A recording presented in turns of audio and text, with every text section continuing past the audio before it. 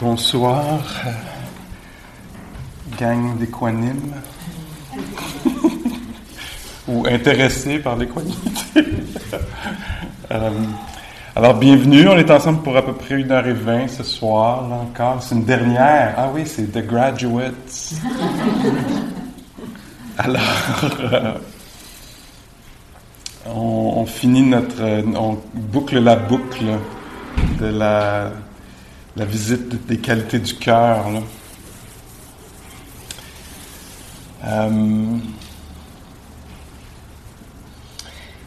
Ouais, puis là, c'est ça, on s'attaque à la plus... aïe. Je vais rendre ça dramatique, là. On s'attaque, ça part bien, à la qualité la plus... souvent, dans la psychologie bouddhiste, on la décrit comme la qualité la plus élevée, la plus près de ce que serait l'éveil ou l'expérience là, d'une sagesse profonde, complète, là, l'expérience d'un être ou d'un être qui aurait une sagesse complète. Ce serait quand on fait l'expérience de l'équanimité, on dit que c'est ce qui s'approche le plus du goût, là, on pourrait dire. Alors, bien entendu, tous ces mots-là, c'est juste ça pointe vers quelque chose, là. C'est pas... le dire, ça règle pas l'affaire, là. Nous, ce qui nous intéresse, c'est qu'on utilise les mots de toutes sortes de façons, là, dans la pédagogie pour essayer de toucher à ça, de conceptualiser ça, de s'imaginer ça, puis de peut-être pouvoir reconnaître ça dans la semaine, là, quand ça va arriver, qu'il va y avoir ça. En fait, c'est ça, je le présente très, très dramatique, mais en même temps, il y avait un moine dans le sud de la Thaïlande qui est mort il y a peut-être une trentaine d'années maintenant, Buddhadasa Bhikkhu. Lui, il enseignait aux gens dans le village, puis les fermiers qui étaient autour du centre, dans la forêt, là. Puis il disait, ouais, mais c'est ce genre de qualité-là, là, on a besoin de ça tous les jours, là. Si on n'avait pas ça tous les jours, on n'aurait pas réussi là, à se rendre jusqu'ici, tu sais. Puis des fois, il appliquait ça même, entre autres, dans une des listes où il y a l'équanimité, parce qu'elle se retrouve, cette qualité-là, du cœur ou de l'esprit, ou une qualité intérieure, dans plusieurs listes dans la psychologie bouddhiste. Puis entre autres, quand il parlait d'une des listes où il y avait l'équanimité, il disait, mais c'est comme là, quand vous faites quand vous travaillez dans votre champ, là, avec votre buffle, ou ox, buffle. Alors, quand vous travaillez dans le champ, là, ça vous prend un peu de concentration pour pouvoir faire ça vous prend de la concentration, ça vous prend de l'écoute pour pouvoir bien préparer le champ ou faire ce que vous faites. Ça vous prend de l'équanimité. Il faut que vous ayez un certain équilibre mental, hein, c'est de ça dont on parle, une sorte d'équilibre, là, pour pouvoir juger, pouvoir bien voir ce qui se passe, bien répondre à ce qui se passe, tourner au bon moment, vous arrêter quand vous êtes fatigué, etc. Pousser un peu plus loin avant que le soleil se couche, même si vous êtes un peu fatigué, etc. Tu sais. Alors, toutes ces qualités-là, là, on a besoin de ça d'une façon quotidienne. Là, ce qui est bien, je pense, une des choses que comment je vois que la pratique se développe, c'est quand, puis je l'ai déjà dit, quand on donne du temps d'antenne, on s'arrête ensemble, là, 30 personnes, je ne sais plus combien on est rendu, là. Mettons 20. Quelques personnes. On s'arrête ensemble, puis on considère certaines de ces qualités-là. Ça veut dire que on les cultive, en fait. On est en train littéralement de les cultiver quand on dit « Ah tiens, l'équanimité, c'est quoi? Laisse-moi définir ça, laissons-nous penser à ça, nous réjouir de l'existence de cette affaire-là, voir dans notre mémoire, ah oui, il y a des fois où je suis comme ça, ah oui, il y a une personne qui est comme ça dans ma vie, puis c'est pour ça que je me sens en sécurité autour d'elle, parce qu'elle n'est pas portée à être, c'est quoi le contraire de l'équanimité? C'est la réactivité, hein? Donc, l'équanimité, là, c'est ce qui évite au cœur, on dit, de tomber dans les extrêmes. L'extrême de s'attacher, l'extrême de l'effondrement, l'extrême de la haine, de l'attaque, etc. Alors, c'est le cœur qui est équilibré, qui est capable de rencontrer ce qui est agréable, puis de le sentir véritablement. Là, on ne parle pas de déconnecter, là. Hein? Des fois, dans le bouddhisme, je ne sais pas c'est quoi vos images du bouddhisme ou vos idées préconçues ou impressions que vous avez reçues, mais des fois, on a parlé, en tout cas, moi, je me souviens qu'il y a très longtemps, là, quand j'ai commencé à pratiquer, il me semble que j'avais cette image-là de bouddhiste égale détachement. Puis détachement, ça faisait pas mal amorphe, pas mal indifférent, pas mal déconnecté. Tu sais, c'est comme un genre d'idéal que quelqu'un, peut-être qui comprend pas bien, pouvait avoir. Ah oui, je veux plus rien sentir, c'est tellement dur d'être vivant, je veux plus rien sentir. Où est le bouddhisme? Apportez-moi ça, je veux plus rien sentir. Et pourtant, la pratique, c'est pas du tout ça, parce qu'il y a une façon très très belle de définir l'équanimité, qui est, je traduis de l'anglais, là, qui est, je vais le dire en anglais, c'est intimate with all things. Donc, en intimité avec chaque chose. Alors, ça parle beaucoup plus, moi, je trouve, de proximité que même de perspective, hein? Alors que souvent, c'est présenté comme ça, puis ça peut être juste. Mes profs, à moi, parlent souvent de perspective, hein? L'équanimité comme quelque chose, un regard qui est un peu plus loin sur les choses, une certaine perspective sur les choses, qui fait que tu t'emballes moins, que tu capotes moins, que tu restes moins pogné. Moi, mon expérience, là, je parle de mon expérience de l'équanimité, c'est surprenant pour moi, je ne sais plus si ça l'est encore, mais ça a été surprenant certainement de découvrir que l'équanimité, pour moi, ça se manifeste, c'est vécu très différemment. C'est une proximité. C'est comme si j'avais la chance de rentrer au cœur des choses, mais bien accompagné. Au lieu d'être accompagné avec la peur, la réactivité, le doute, etc., je me sens accompagné avec, je sais pas quoi, la confiance, le courage, la capacité de sentir, la sensibilité. Est-ce que vous me suivez un peu? Alors, de telle sorte qu'il peut y avoir une mauvaise nouvelle, des fois je ne l'ai pas pantoute. Ça m'arrive régulièrement de rater ma shot, comme il faut, pendant au moins. Des fois, c'est juste une seconde, ou 2 secondes, puis ça crée bien du dommage. Hein? Je ne sais pas si vous avez remarqué ça, là. Perte d'équanimité, 2 secondes, puis après ça, tu peux en avoir pendant des semaines à reconstruire, rétablir la confiance, te pardonner toi-même, retrouver la confiance chez l'autre, etc. Beaucoup de dommages peuvent être faits quand ça disparaît. Mais donc, quand c'est là, pour moi, c'est comme la capacité de ressentir l'inconfort. Mais pas de loin, vraiment dedans. Wow, très inconfortable. Mais avec, mettons, une dose de calme qui fait que, ou une dose de confiance qui fait que je peux permettre au système d'être perturbé sans réagir, faire « Wow, OK, ça se passe pas du tout comme je voulais. Wow, chaud, confus. C'est plus quoi dire, c'est plus quoi faire, c'est plus si ça va marcher ou pas. » Tu sais? Puis « Wow! » Puis donc, là-dedans, je pourrais dire « Ah oui, il y a de l'équanimité dans le sens où je suis intime avec toute chose. Je suis pas dissocié, je suis pas déconnecté. Je ressens les choses, mais il y a la capacité de ressentir qui a été développée. » Alors ça, c'est ma définition à moi de l'équanimité, là. Une sorte de résonance, hein. Il y a une prof avec qui j'enseigne des fois qui elle est très juicy quand elle parle, elle sent chacun des mots. Tu sais.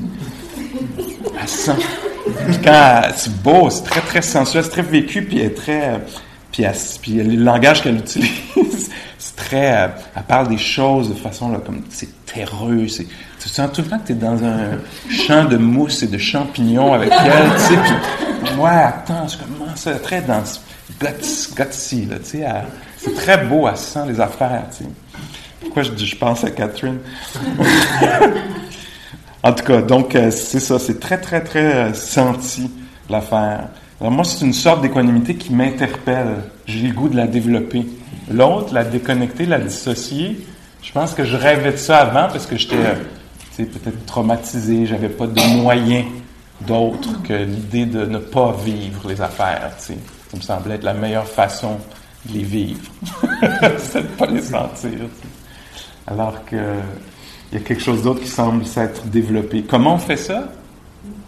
Ben, d'après moi, là, ce que j'ai vu dans le développement très inégal de l'affaire, c'est en sentant les affaires, en s'habituant à les sentir, pour reconnaître qu'à un moment donné, ah oui, c'est désagréable, mais je suis capable de sentir ça.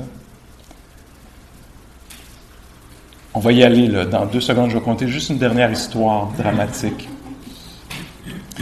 Je reviens souvent avec cette histoire-là, plusieurs, tout le temps, je reviens souvent avec tout, je vais juste me répéter. Mais je suis équanime par rapport à ça. Mais il y a dans un film qui s'appelle Dharma Brothers, peut-être que certains d'entre vous l'avez vu. Alors c'est dans une prison à sécurité maximale, puis on enseigne la méditation, entre autres on fait des retraites de méditation de 10 jours, un peu à la Goenka, pas un peu, à la Goenka c'est, vous savez, à Montebello, là, il y a un centre de retraite, peut-être vous en avez entendu parler à un moment donné, là. Il y a des gens qui vont faire des retraites là. Alors ils organisent une retraite comme dans cette tradition-là, dans une prison à sécurité maximale. Je pense que c'est en Alabama. Je ne sais pas combien de milliers d'hommes il y a là-dedans, mais c'est un environnement très, très dur, très dangereux, très peu de moyens, là, très peu guidés,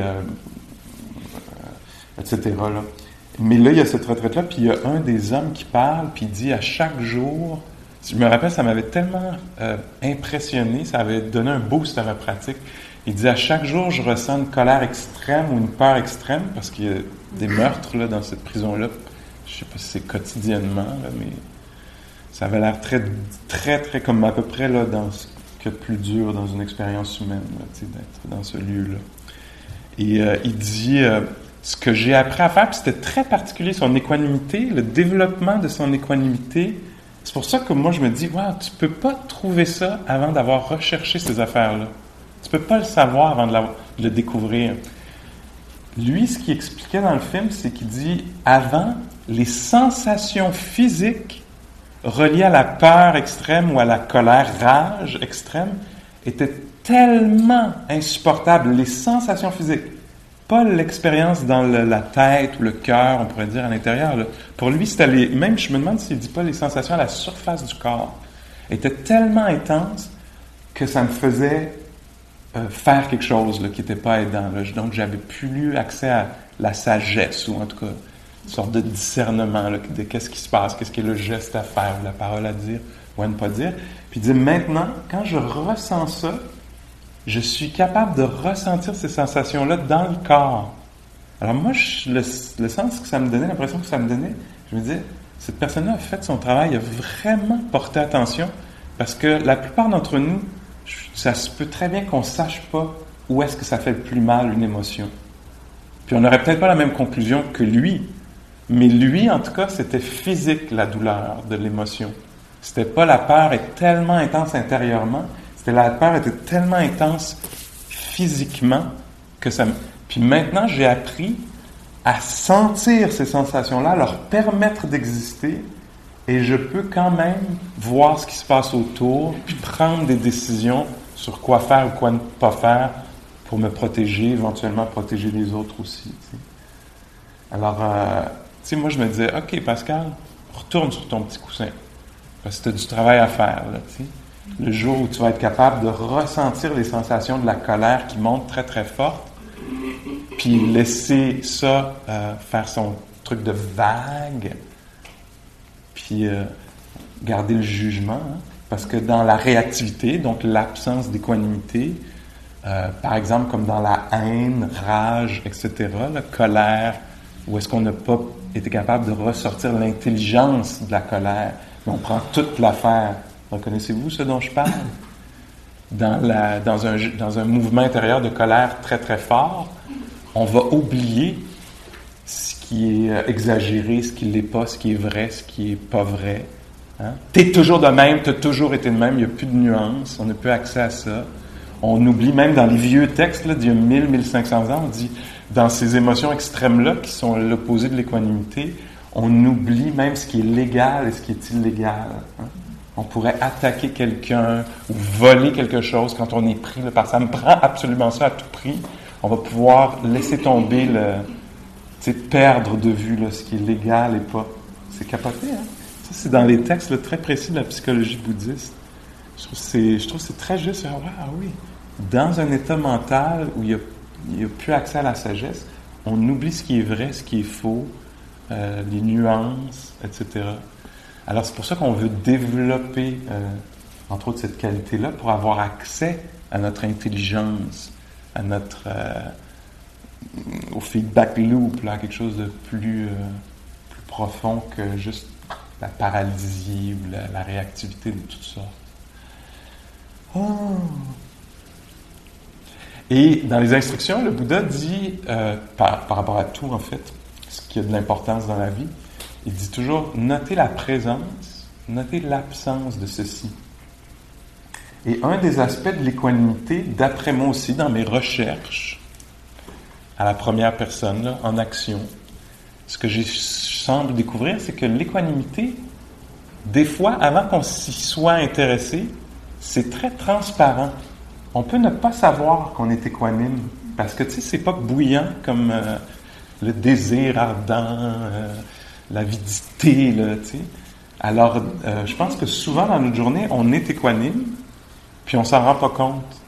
Puis moi, mes profs m'ont beaucoup aidé dans la méditation étant assis. Des fois, ils disaient, remarquez l'absence de réactivité si c'est le cas. Puis là, d'un coup, je faisais comme, c'est comme si ça apparaissait, puis c'est quoi? Ah, ben oui, je suis pas pris dans une histoire.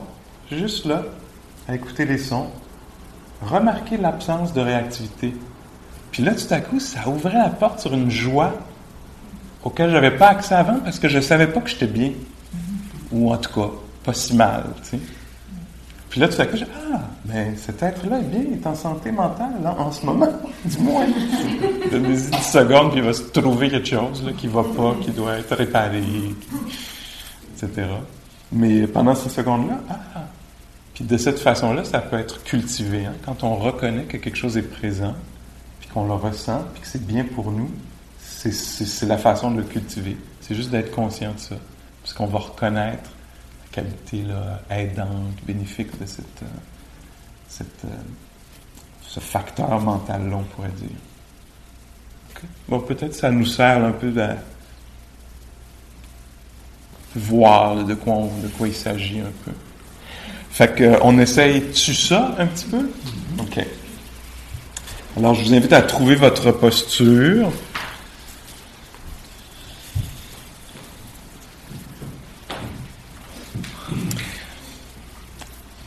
Puis la posture physique, puis la posture, on pourrait dire mentale aussi. Puis la posture mentale, ce qui est bien intéressant, c'est pas comme si on pourrait penser, là, OK, là, faut que je sois équanime. Mais en fait, c'est pas ça du tout.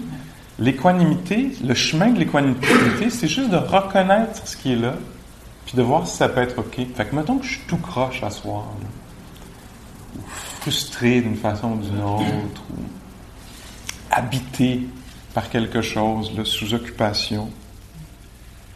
Juste de reconnaître ça, que c'est comme ça aujourd'hui, le cœur est tout croche, l'esprit est agité. Juste de reconnaître ça, que c'est comme ça en ce moment,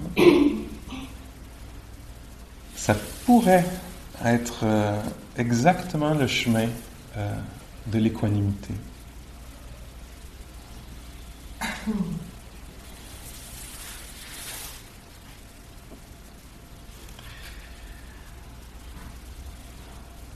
Alors, on n'a rien à produire. Si on part de la définition de intime avec toute chose, ça veut dire que ce qui est là, en fait, est parfait. On n'a pas besoin d'autre chose, d'autres conditions pour la pratique.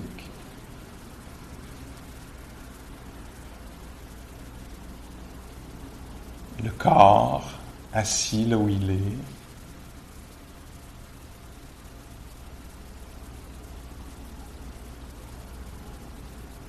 qu'il soit bien ou pas si bien,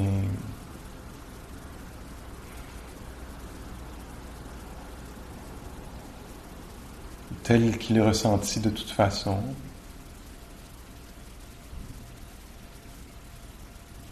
Ça devient quelque chose à connaître.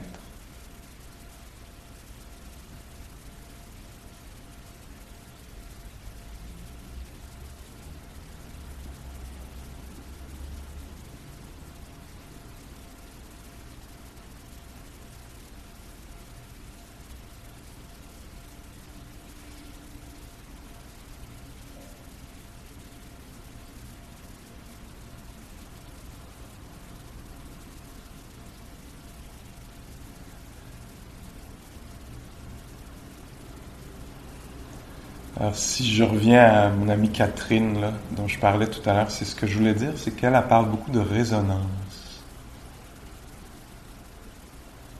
Elle semble dire qu'on apprend à être plus sensible, à être touché, à résonner avec les choses, à vibrer avec les choses.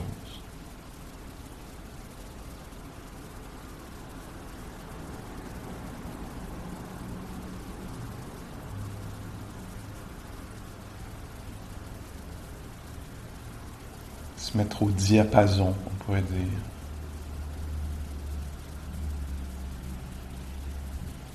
De ce qui se passe. Puis très pratico-pratique, ça veut dire se laisser entendre les sons quand il y en a. Se laisser bercer peut-être, même par le trafic.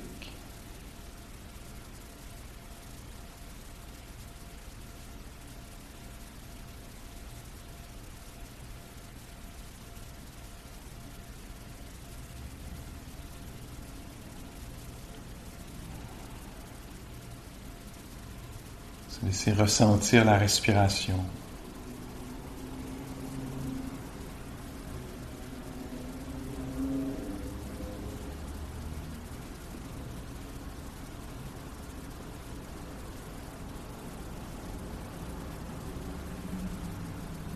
Pas tenter d'améliorer la respiration, ou ne pas la craindre.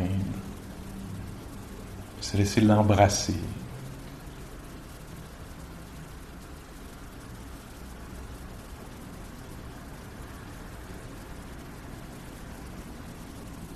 Lui faire confiance.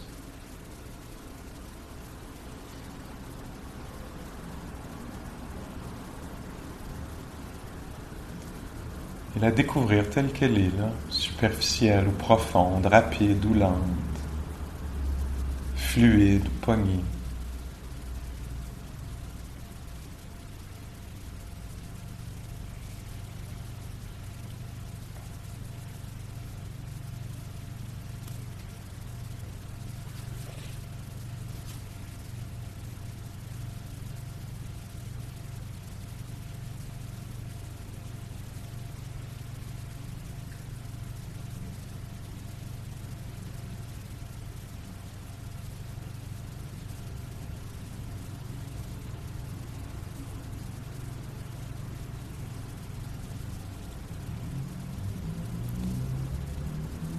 Une légère perte d'équilibre, des fois, ça se manifeste par nous qui partons dans les pensées. Alors on perd l'équilibre de la présence. On est emporté, même par des pensées anodines.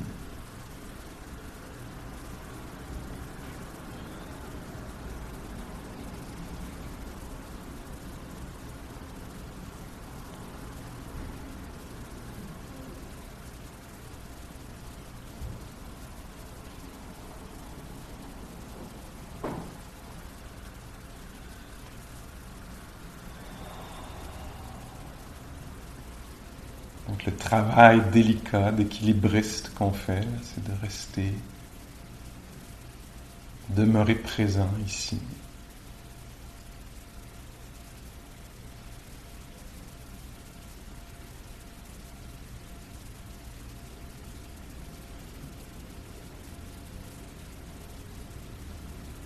Au milieu de ceci, là, qu'il s'agisse d'un cœur dégagé, spacieux,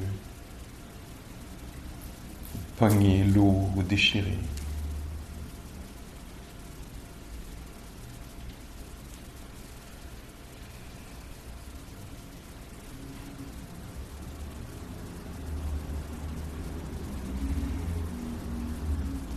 Que ça nous apparaisse riche ou plate, flat. Quelle que soit la texture du moment, une sorte d'engagement, de fidélité.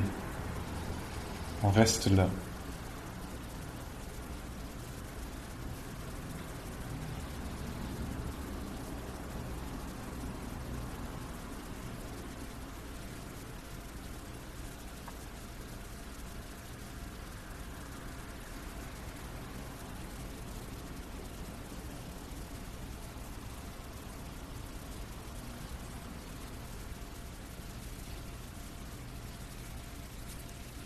Si c'est dur pour nous de faire ça les yeux fermés, on peut le faire les yeux ouverts. Rester là. Ressentir les mains ou le ventre. Se laisser connaître le paysage sonore.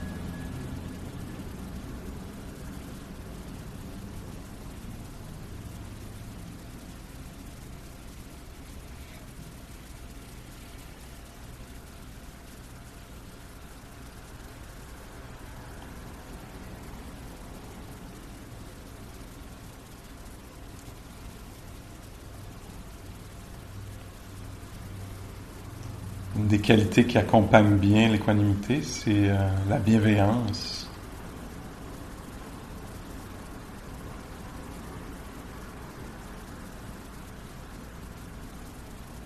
La compassion. Une sorte de tendresse.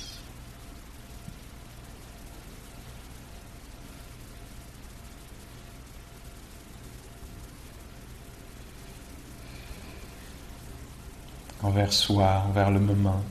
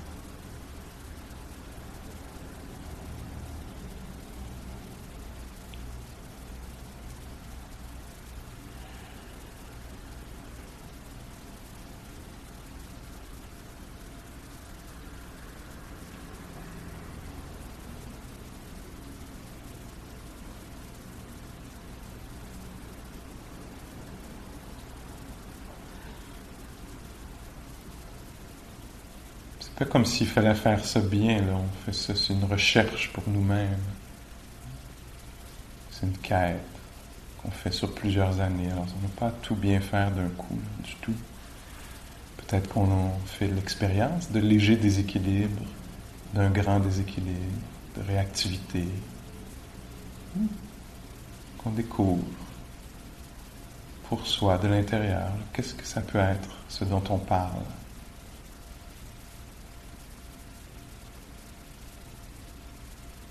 Est-ce que ça a le goût du calme?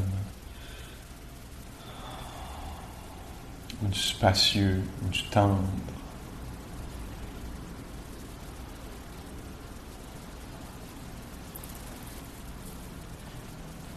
Ou un autre goût?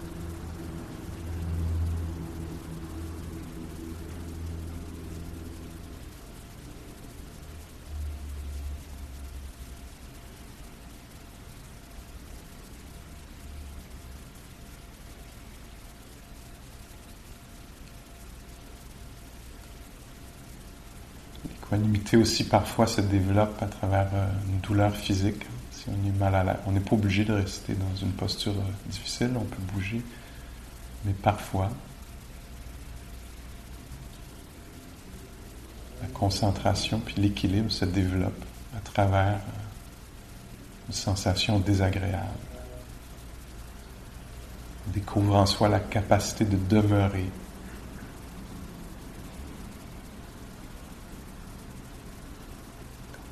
Quand parfois on voudrait éviter, plutôt, on serait porté à détester ou rejeter.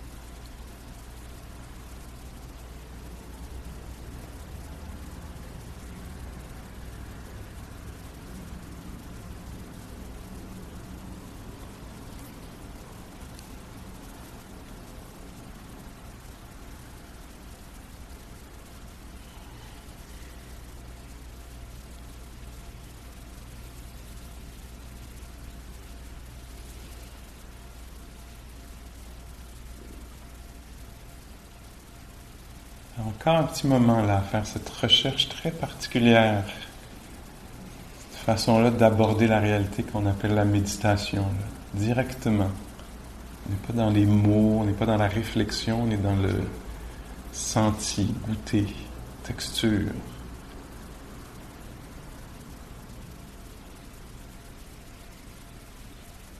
Alors l'exercice, c'est juste d'être assis quelques minutes en silence, puis de voir si on peut rester en équilibre. Ou si on part en préférence, on part avec nos pensées. Est-ce qu'on peut rester juste là, calmement? Que ce soit agréable ou non.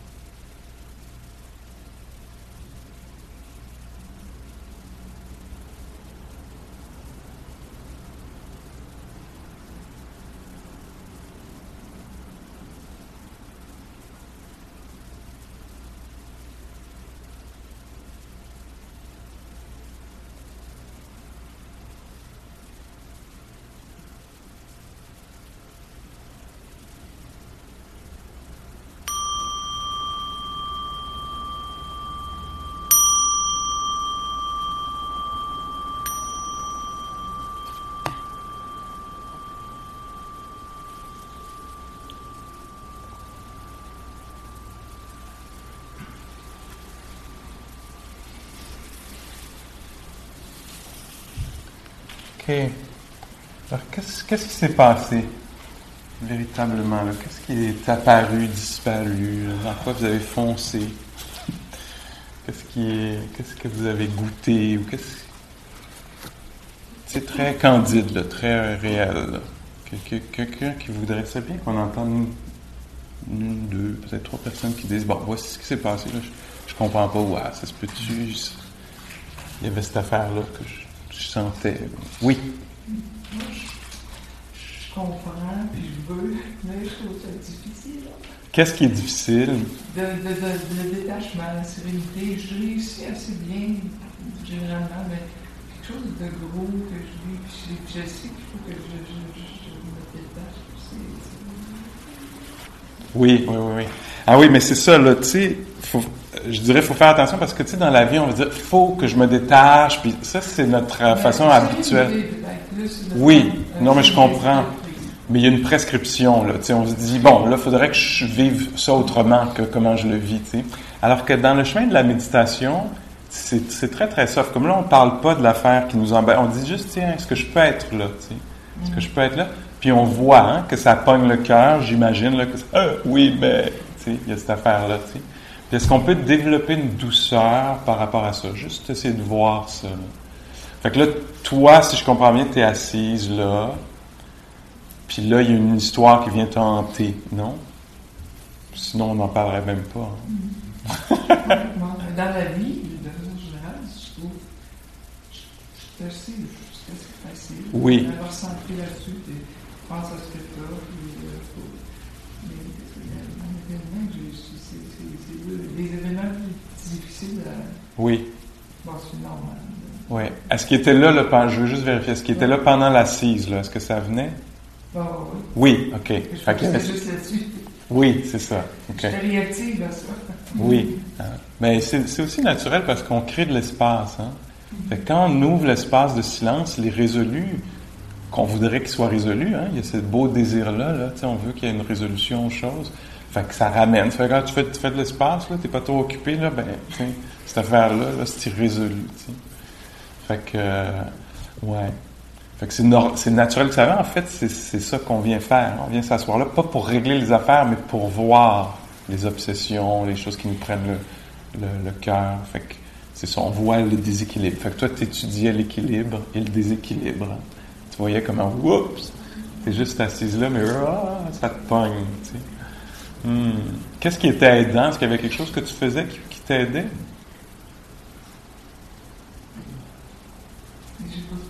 T'as pas trouvé des choses. Hein?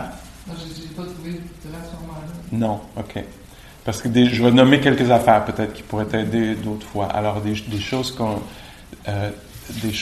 peuvent nous aider, c'est de reconnaître ce qui se passe ici. Peut-être que tu le faisais, puis quand je le dis, là, tu le reconnais. Alors, tu sais, par exemple, pour moi, là, ce serait, oui, il y a ça pèse bien gros sur le cœur, puis je voudrais partir réfléchir à ça, mais je vais essayer de voir qu'est-ce qu'il y a d'autre qui se passe. T'sais. Me laisser entendre les sons, les passages entre les pauses puis le trafic, là, avec les lumières. Me laisser sentir l'air, il y a une sorte de fraîcheur là où je suis en tout cas, là, un mouvement un peu d'air.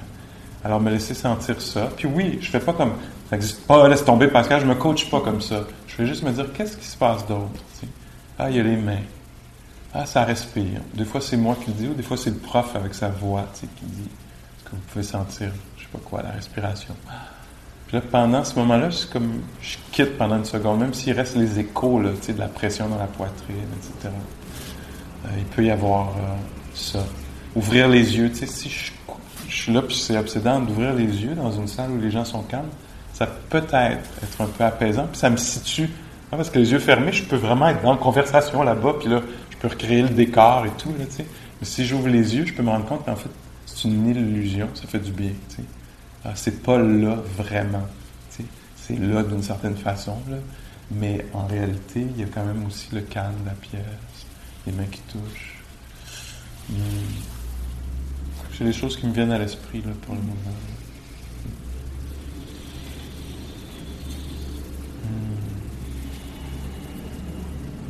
Ouais, une autre affaire qui me vient à l'esprit, c'est la perturbation, hein, parce que tu sais, il y a les pensées reliées à la chose qui est perturbante, mais il y a aussi les sensations. Est-ce que tu reconnaissais qu'il y avait des sensations dans ton corps, de contraction, de trucs comme ça? Quand tu es obsédé par l'affaire. Oui, ben c'est naturel aussi. Fait que donc, dans la pratique, ce qu'on apprend à faire, peut-être tranquillement, avec la voix du prof, etc., parce que souvent, quand on a une obsession, on va aller vers l'histoire qui est racontée. Puis là, nous, ce qu'on s'invite à faire, puis c'est pas facile, c'est de dire, est-ce que je peux sentir ça presse sur le cœur, tu sais, en dehors de l'histoire de j'en reviens pas que j'ai pas fait ça, ou que telle personne m'a fait ça, ou je sais pas, ce qui va arriver ou ce qui est arrivé, passé, futur. En dehors de ça, qu'est-ce que c'est les symptômes physiques de cette affaire-là, tu sais? Puis ça, là, c'est là où on se retrouve avec l'homme en prison, là, tu sais. Parce que ça presse sur le corps, tu sais. Souvent, c'est ça. Fait que là, est-ce qu'on peut permettre à ça d'être là? Puis souvent, c'est comme, non, je veux pas permettre à ça d'être là, je veux régler l'affaire, pas plus le sentir, tu sais.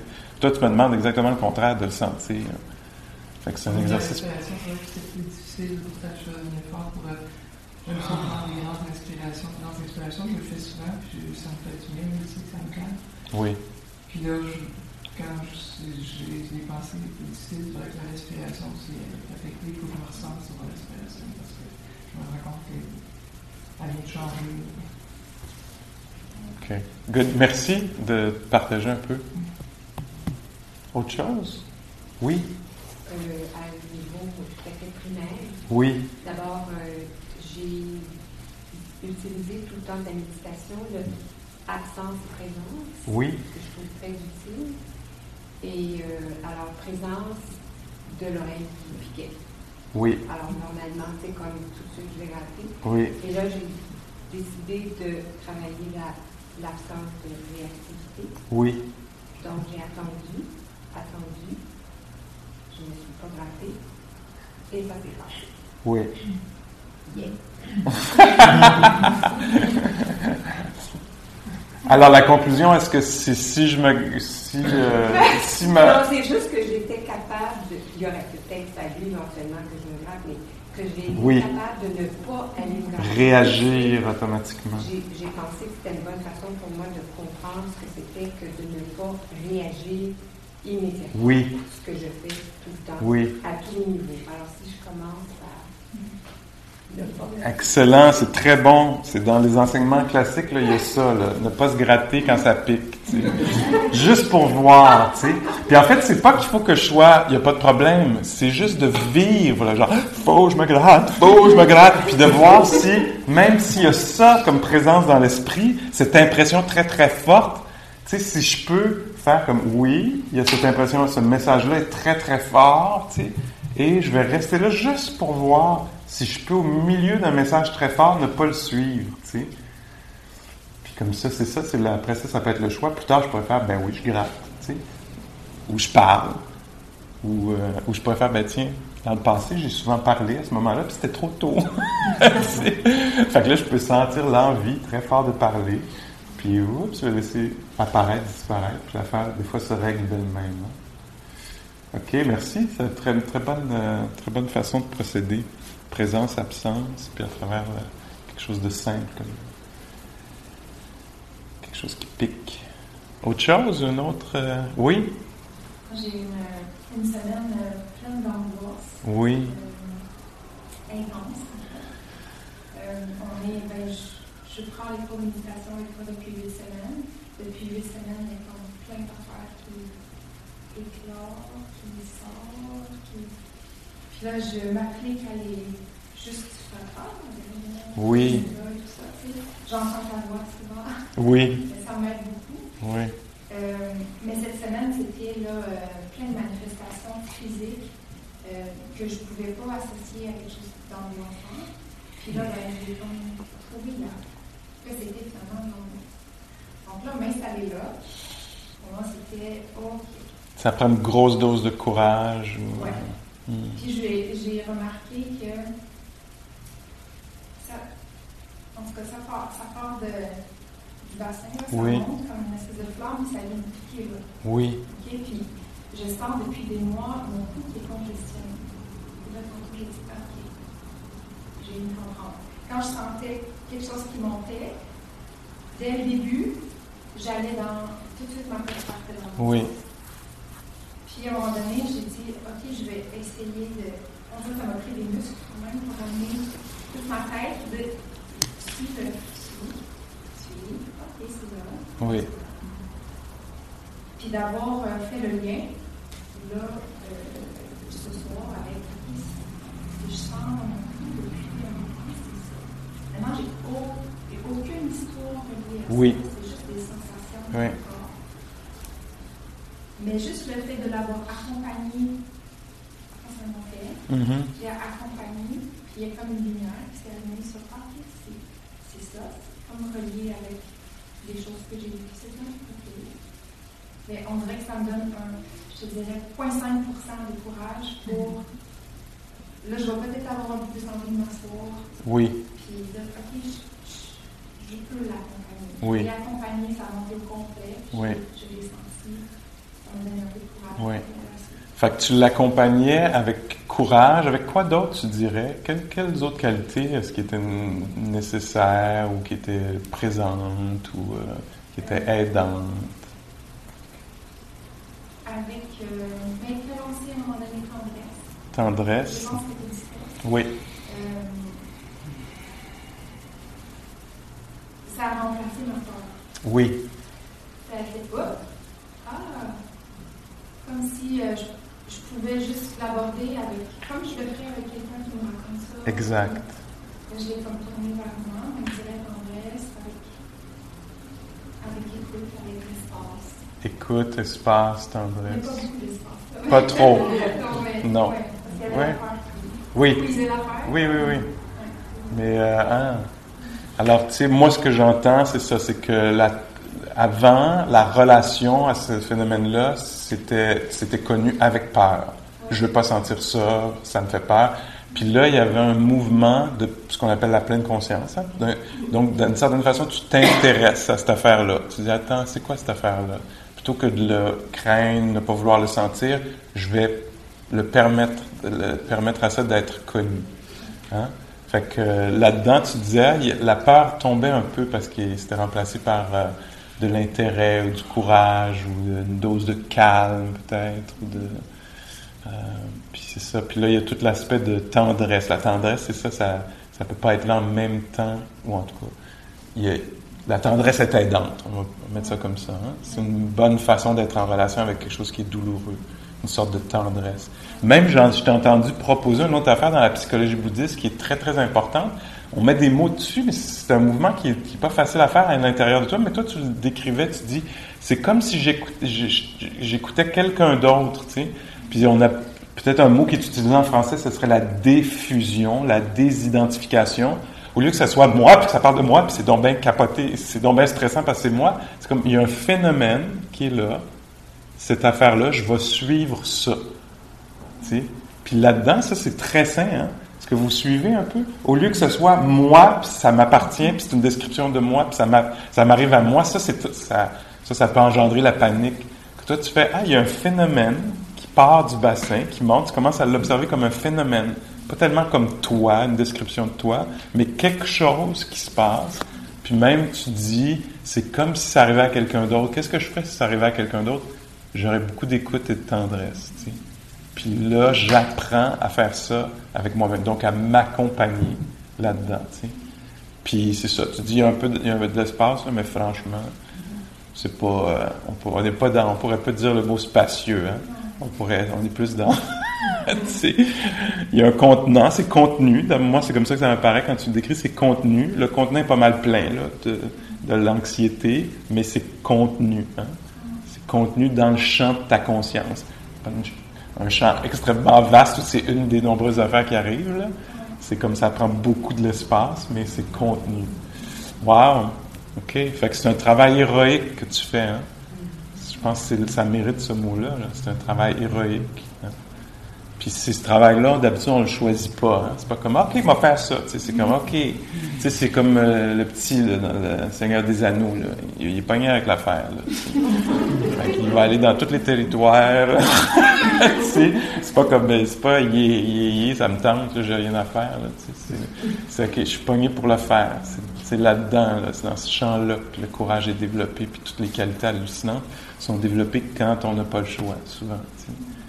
On est réduit à, je sais pas si c'est le bon mot, là, mais on est... mais quand même, ça reste un travail héroïque, là. Tu dis, wow, OK, j'ai 5%, mais 5%, c'est assez. 0.5, ouais, c'est ça. 0.5 aussi, c'est assez. OK, merci de le partager aussi. Mm-hmm. C'est bon parce que là, il y a quelque chose peut-être que d'autres reconnaissent comme, OK, je reconnais ça, tu sais. Je reconnais cette affaire-là. Je suis pas tout seul à vivre ça, c'est humain.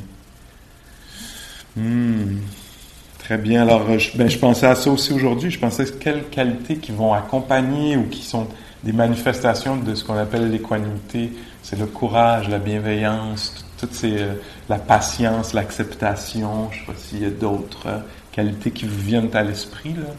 Mais c'est ce qu'on est appelé à développer ou ce qui va accompagner ça.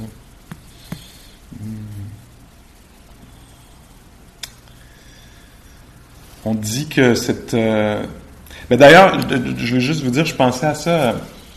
J'ai un ami là, j'ai quelques amis qui arrivent de faire une longue retraite. Là.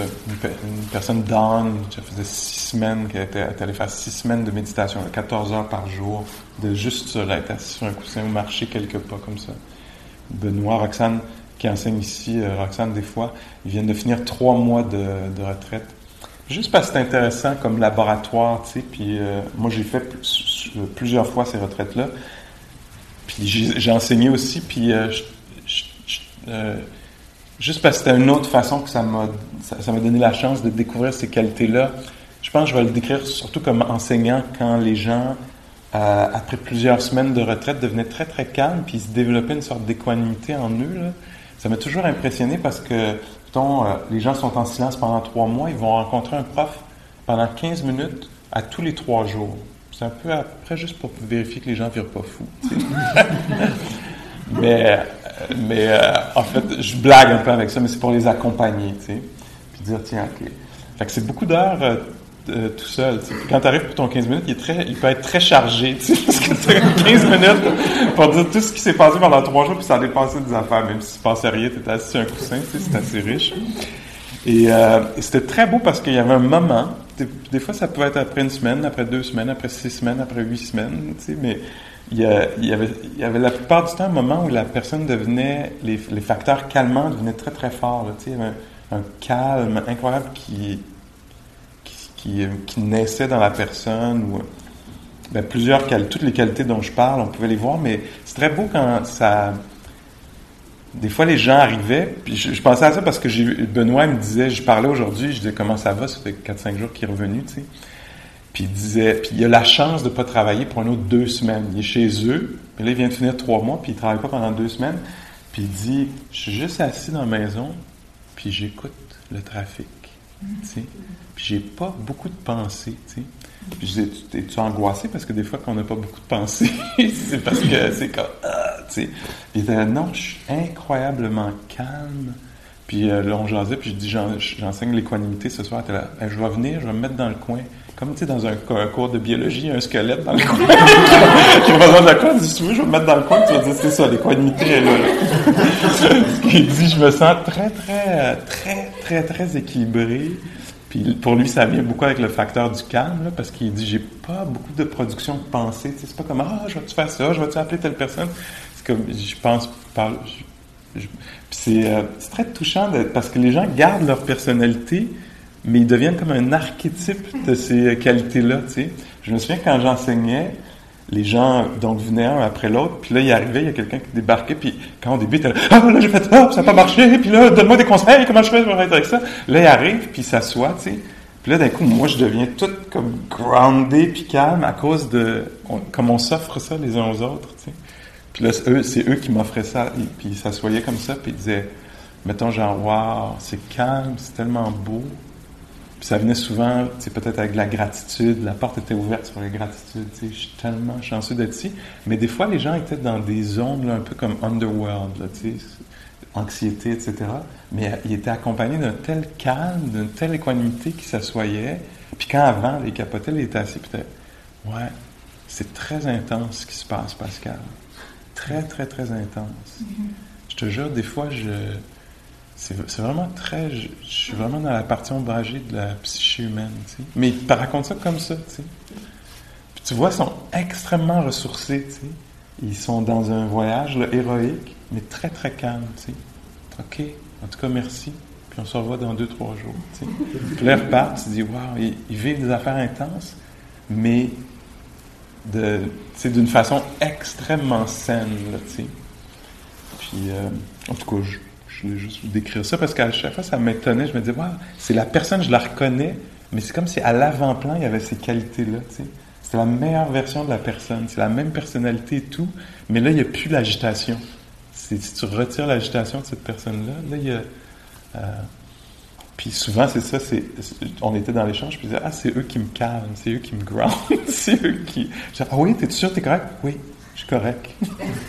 T'inquiète pas, tu sais, je suis en train de revisiter un deuil que j'avais pas bien visité, là, tu sais, mais là, l'impression que ça donnait, c'est « Wow, ils sont tellement bien équipés qu'ils peuvent retourner dans des régions où ils n'avaient pas pu bien faire le travail parce qu'il n'y avait pas les conditions, ils n'étaient pas assez stables, tu sais. Mais là, il y a une stabilité qui fait que... Moi-même, je l'ai vécu, cette affaire-là. Puis là, nous, on développe ça dans notre vie quotidienne. Tu sais. Là, je donne un autre aspect, là, peut-être ça donne une autre couleur. Mais on est capable de faire ça, les êtres humains, de développer ça. Puis la plupart du temps, ces affaires-là naissent pas dans le vide. Ils naissent de la rencontre, souvent, avec le difficile. Puis c'est là-dedans qu'on apprend comment s'accompagner. Puis c'est ça. Ça, après, ça va donner beaucoup de... Cette qualité-là, entre autres, elle donne énormément de puissance dans le sens de longévité, durée, profondeur, application à la bienveillance. Alors, tu sais, bienveillant, pour plusieurs d'entre nous, c'est quand ça donne. Tu sais, ça donne que je suis bienveillant aujourd'hui, profitez-en. T'sais. Puis où on a peut-être ça dans notre personnalité, mais quand même, ça va rester shaky, hein, parce que ça se passe pas comme on veut, d'une façon ou d'une autre, la bienveillance peut partir, ou la compassion, ou la joie. T'sais. Même si certains d'entre nous, on a ça dans notre personnalité, mettons, là, c'est pas assez facilement joyeux. T'sais. Mais quand même, ça reste un peu shaky, hein. T'sais, moi, je suis assez joyeux. Mais, tu sais, t'as pas besoin de faire grand-chose pour que la joie soit. T'sais. Et donc, le développement de l'équanimité, ça va faire que ces qualités-là vont devenir très, très puissantes. La bienveillance, parce que quand tout à coup les choses vont pas se passer comme je veux, la bienveillance, qu'elle soit intérieure, la tendresse intérieure, va pouvoir demeurer, même si les conditions sont pas soutenantes extérieurement ou intérieurement, tu sais. Cette qualité-là de l'équanimité va donner de la durée à la compassion, à la joie, de la stabilité, on pourrait dire. Fait que c'est une qualité qui travaille en synergie avec les autres qualités qu'on a déjà. Si par exemple vous êtes quelqu'un de généreux, ben avec l'équanimité, avec l'équilibre intérieur, ce qu'on dit dans la psychologie bouddhiste, c'est que cette générosité-là va être encore plus accessible elle va être, comme on pourrait dire, presque multipliée. Là, alors, dans ce sens-là, c'est une très belle qualité à développer. Est-ce qu'il y a des questions là-dessus? Oui. Quand il y a quelque chose de positif qui nous arrive, là, oui. Pas qu'on ressent la gratitude ou la générosité, oui. parce que ça vient plus de l'intérieur. Là. Oui. Mais quand il y a un événement extérieur oui. de positif qui nous arrive, oui. Comment est-ce qu'on met en œuvre l'économie? Oui, bien, très bonne question. Vois si tu reconnais ça en toi. Quand il se passe quelque chose d'agréable pour les êtres humains, souvent, pas tout le temps, mais leur façon pas sage, leur réactivité opposée, là, je pourrais opposer réactivité à réponse. Réponse, ça serait dans le langage, là, si on s'entend là-dessus, on pourrait dire la réponse, ça signifierait que c'est sage.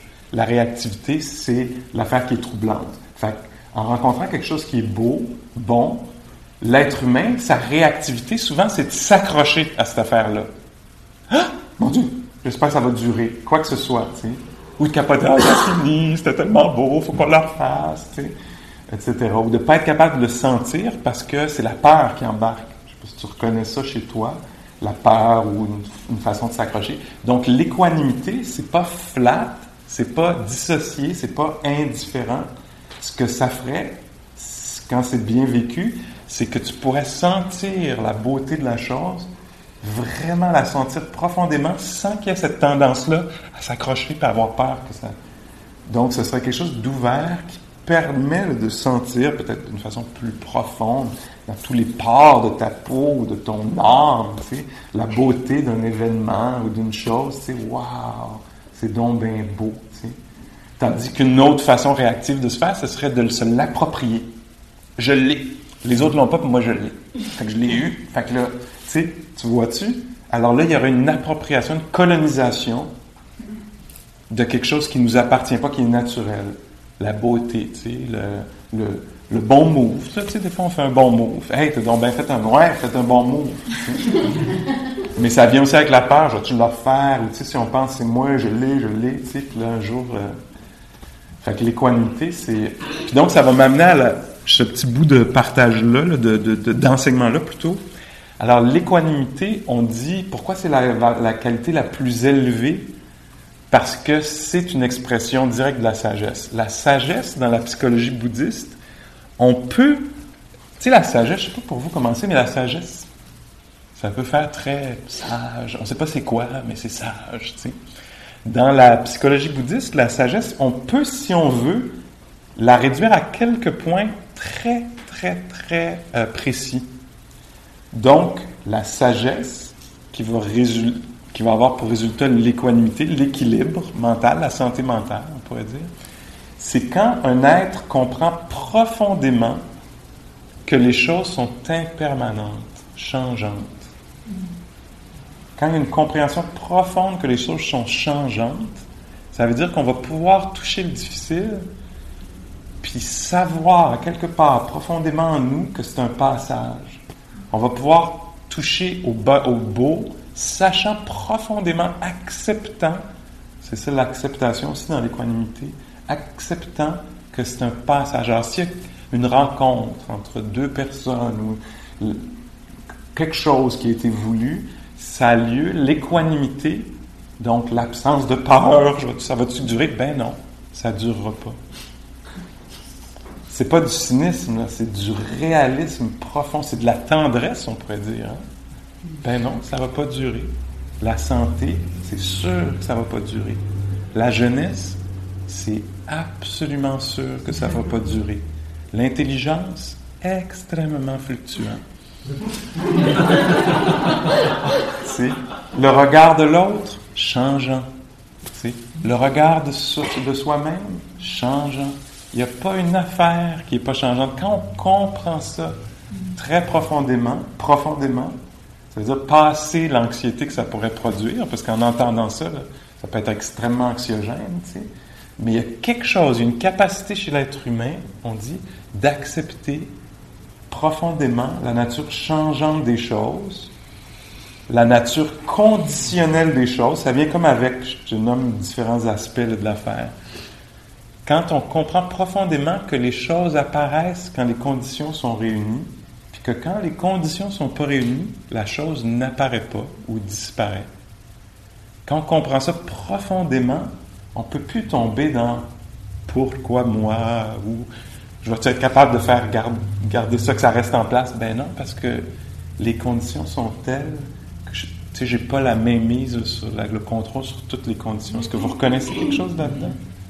Puis quand on accepte ça profondément, c'est ce qu'on appelle en anglais, là, dans la pratique, on dit « the heart's release », le cœur qui se détend, qui était tendu parce qu'il voulait contrôler. Mais quand il comprend que je ne pourrais pas contrôler les affaires, je vais pouvoir contribuer, mais contrôler, non. Il y a quelque chose qui peut se relâcher. Puis ce relâchement-là, on pourrait appeler ça de l'équanimité. C'est « OK, je ne pourrais pas faire dire à l'autre ce que je veux qu'il dise tout le temps. » du moins.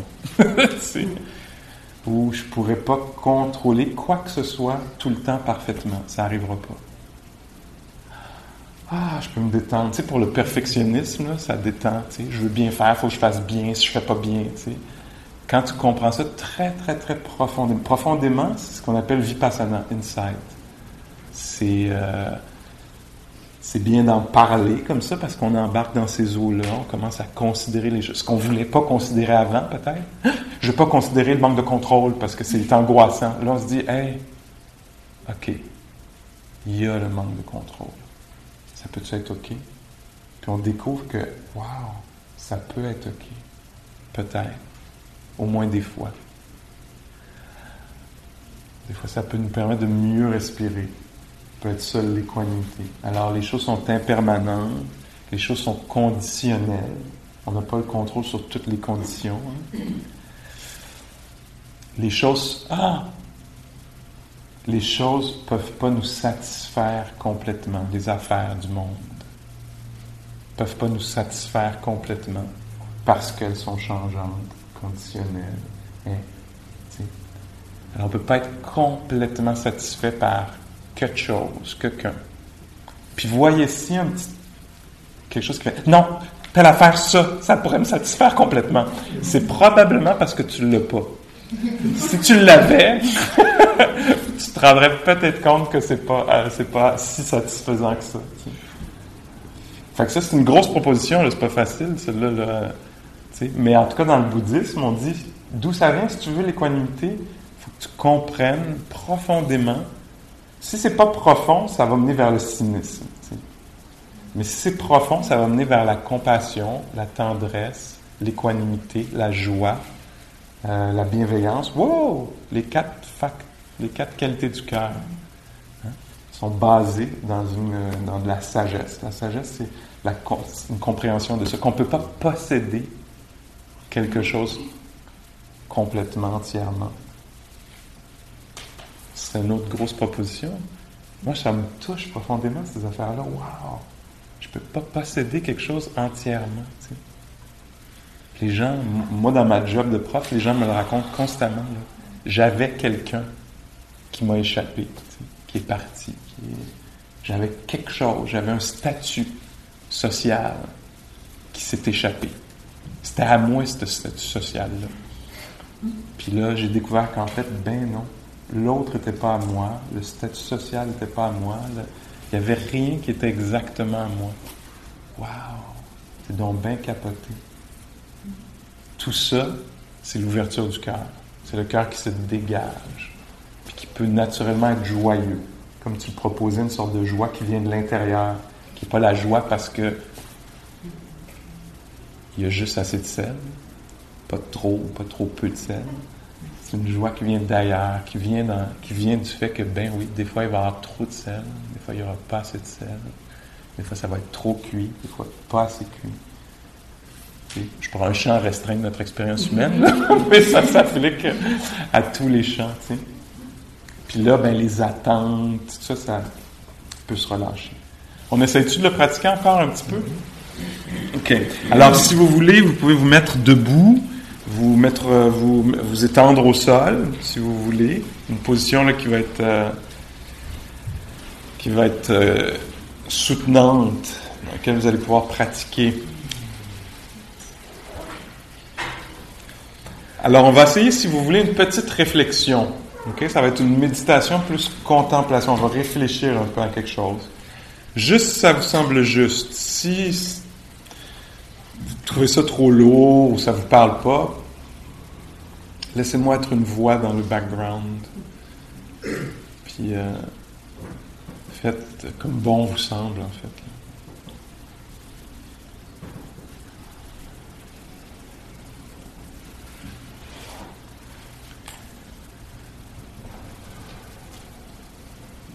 On peut juste découvrir un peu la température ambiante.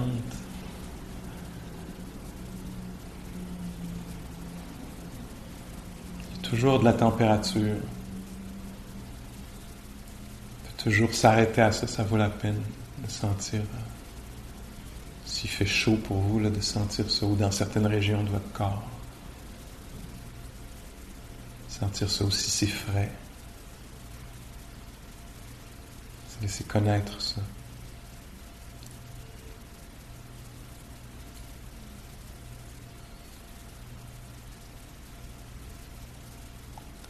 Puis avec ça, il y a d'autres sensations qui vont se révéler, là, de picotement probablement, de pulsation, de pression, de poids, de toucher.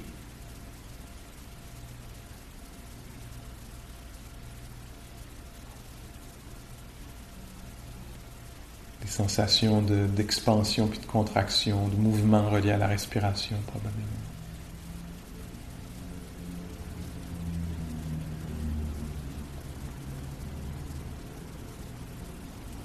Puis des vibrations sonores aussi qui ont lieu.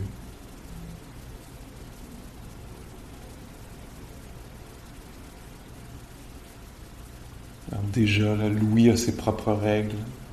Pas contrôler l'audition. On peut peut-être accepter, permettre.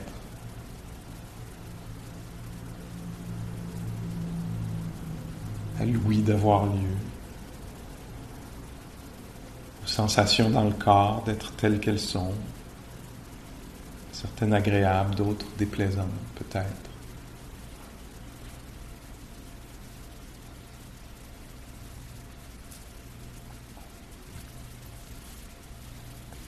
Alors, c'est ça le chemin de l'équanimité, c'est de permettre au monde d'avoir lieu, aux choses d'être telles qu'elles sont.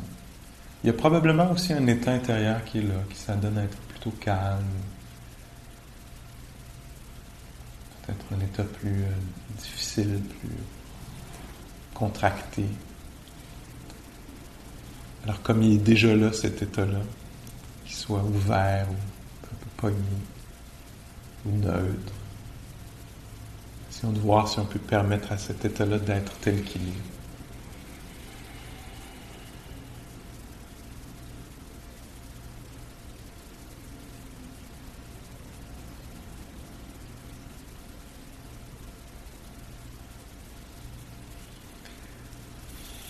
Si vous voulez, on pourrait penser à certaines affaires de nos vies, là, mais avec l'intérêt particulier de demeurer calme, en équilibre, équanime. Alors on se dit, tiens, je vais penser à une ou deux affaires, mais là, je suis très intéressé au calme, à l'équilibre. Alors, j'essaie de voir si c'est possible de faire ça. Alors, si vous voulez faire ça avec cette intention-là, puis on verra comment ça peut avoir lieu. Avec cette intention-là de rester calme, on a ça comme valeur principale. De ne pas s'emballer, de ne pas s'emporter, de ne pas s'effondrer.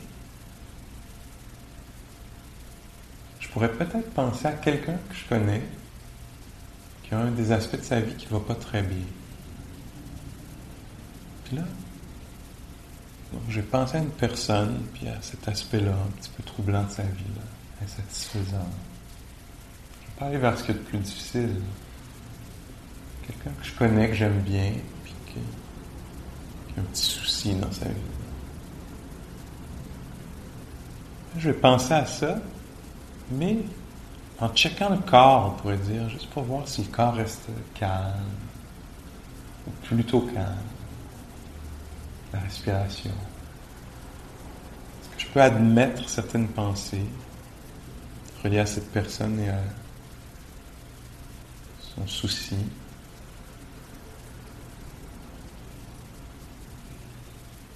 Sans perdre l'équilibre.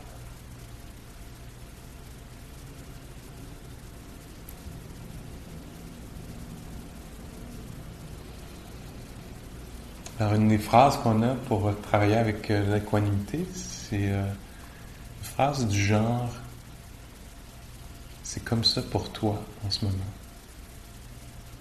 Il y a ceci qui t'arrive.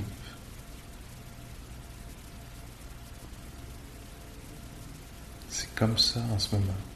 Il y a ça qui se passe. »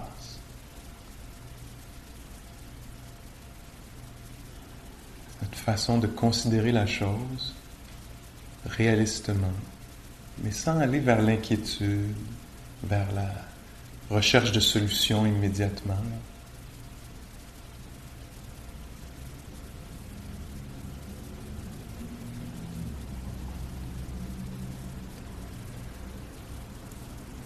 Il y a ce trouble de santé-là dans ta vie, ce trouble, je ne sais pas quoi, au travail, dans les finances. Il y a ça qui t'arrive. C'est comme ça pour toi en ce moment.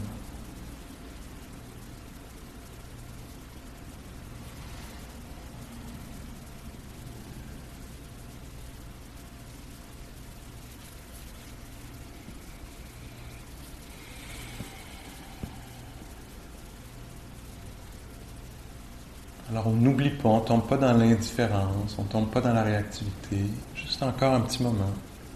On considère ceci. Ouais, c'est comme ça pour toi en ce moment. Wow. Il y a ça qui se passe.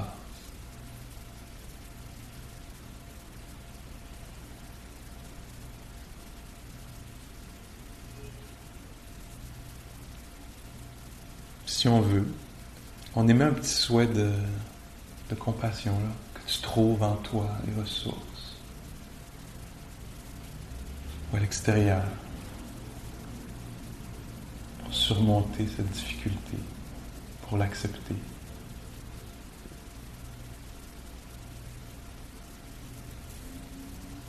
Et encore une fois, pour voir un peu si on a pu garder l'équilibre, on laisse tomber les pensées reliées à cette personne-là, puis à ce souci. Puis on revient au corps, qui est couché ou assis. Juste pour voir si on n'est pas resté accroché, si on peut effectivement déposer des pensées. Puis revenir au corps qui respire, aux mains qui touchent.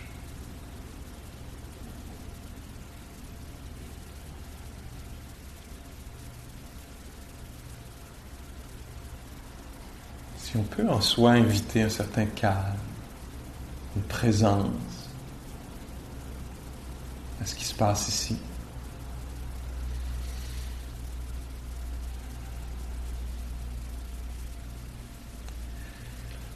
Si on veut continuer la réflexion, l'exercice, là, toujours avec la même intention, là, la même valeur pour l'équilibre, le calme, on se dit, tiens, je vais penser à quelque chose qui me trouble un peu moi-même dans ma vie. Quelque chose d'irrésolu, d'inconnu,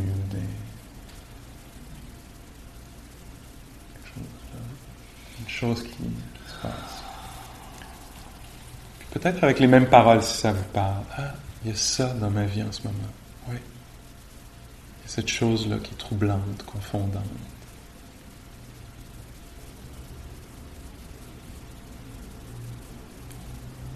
Cet inconnu-là, ou cette instabilité-là, dans cet aspect-là de ma vie.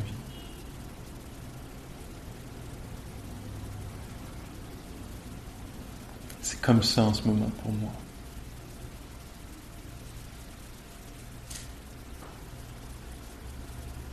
C'est de voir si une part de l'attention peut rester sur le corps qui respire, qui ressent le chaud, le froid, la lumière, à travers les paupières.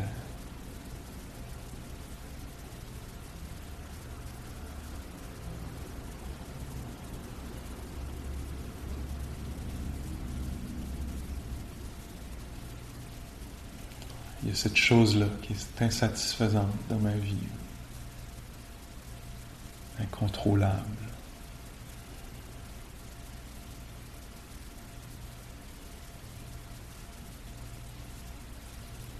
C'est comme ça en ce moment.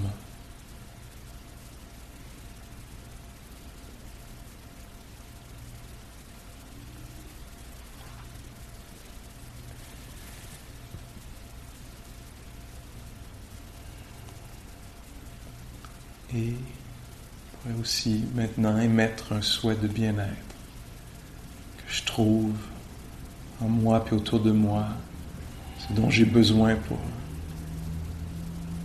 retrouver le bien-être, la clarté, l'acceptation.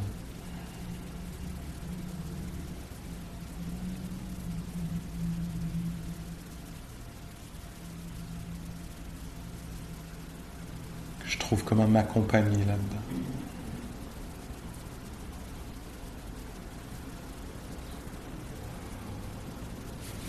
Je vous invite à revenir ici au son ambiant de la pièce, ou qui viennent de l'extérieur de la pièce.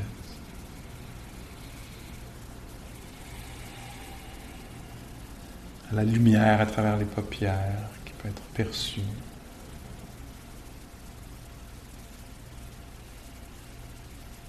La peau qui est touchée par le tissu des vêtements, par l'air ambiant.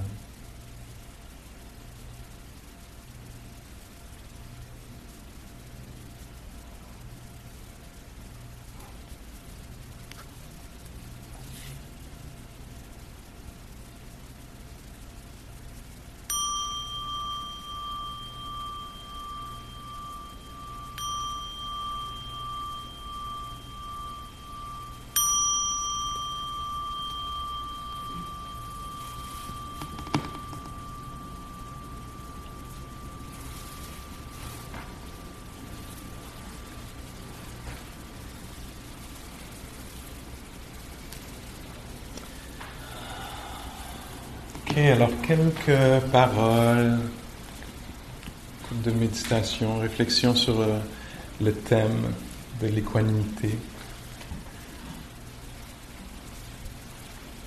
Je ne sais pas si ça a pu, là, cet exercice-là, cette réflexion-là, vous aider peut-être à toucher à ça, avoir une façon peut-être de l'aborder. Moi, j'ai passé beaucoup de temps à dire des phrases comme vraiment là, des centaines de fois à répéter la phrase. Tu as droit à ton propre chemin. Tu as droit à tes propres choix. Quand je voyais en moi là, le manque d'équanimité, là, la genre de violence de vouloir imposer à quelqu'un qui soit autrement ou qui procède autrement ou à un autre rythme. Quand je me rendrais compte qu'il y avait cette violence-là en moi, là, d'exiger que le contrôle dans un monde où j'en ai pas. Une des façons d'amener de l'équanimité, c'est-à-dire tu as le droit à tes choix, tu as le droit. Tu as absolument le droit de procéder comme tu le sens. Ce qui par ailleurs me donne le même droit. Puis l'autre chose aussi que j'ai dit beaucoup, c'est basé sur ce que je comprenais de la philosophie bouddhiste, c'était mon bonheur ne dépend pas des circonstances, il dépend de ma réponse. Mon bonheur ne dépend pas des circonstances, il dépend de ma façon de rencontrer ou de porter ce qui se passe. Celle-là, il a fallu que je la répète plusieurs fois. Mon bonheur ne dépend pas des circonstances, il dépend de ma réponse. Bonne vie. Au revoir. Merci. Oui. Bien pratique. Comme tu enregistres chaque atelier, est-ce qu'on peut réécouter après? Oui. Alors, il y a des fois, ça se retrouve souvent, ça se retrouve sur un site qui s'appelle Dharma Seed. Seed comme S-E-E-D, comme une graine qu'on plante. Mais on peut passer par la pascalauclair.org, je pense, pour y accéder.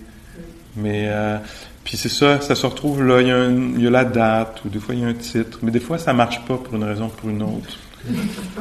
Fait que c'est un peu aléatoire, mais souvent ça se retrouve là. Fait que vous pouvez aller écouter ça. Puis en janvier, je vais faire des lundis soirs une série de 4, je pense, quelque chose comme ça, à partir du début janvier, d'introduction à la méditation. Alors si ça vous intéresse de faire ça, on revoit, mais moi, ça fait 20 ans que je fais de l'introduction à la méditation. Mais si vous avez des gens là, qui font pas ce que vous voulez qu'ils fassent dans la vie, que vous voudriez plus sages, mettez ça dans le bas de Noël. C'est très dur d'aller prendre un cours de méditation quand tu veux pas. Là. Faut se porter volontaire. Est-ce que c'est bien différent par rapport aux ateliers? On fait plus de... Moi, je fais tout le temps la même affaire. Entre vous et moi, là. Tu parles, puis là, ouais, c'est ça. Fait que c'est un peu ça la forme. D'autres font d'autres choses. Alors, merci beaucoup, en tout cas, d'avoir considéré ces choses-là, parce que c'est bien de savoir qu'on fait ça pour soi, mais pas que pour soi. Ce qu'on gagne en sagesse ou en bienveillance ou en compassion ou en n'importe quelle qualité là, qui est développée ici, ça a un impact sur notre environnement. Et on espère que ça a l'impact le plus grand possible là, au-delà de juste les personnes qu'on fréquente quotidiennement, que notre vie en société là, soit plus tendre, plus équilibrée, etc. Alors on peut se réjouir, c'est une des façons qu'on a de promouvoir ça, là, de se diriger vers ça. Alors merci beaucoup. Bye. Joyeux Noël. Réjouissez-vous, soyez équanimes, ayez de la compassion, beaucoup de bienveillance.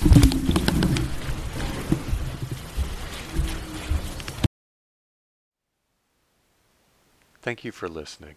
To learn how you can support the teachers and Dharma Seed, please visit dharmaseed.org/donate.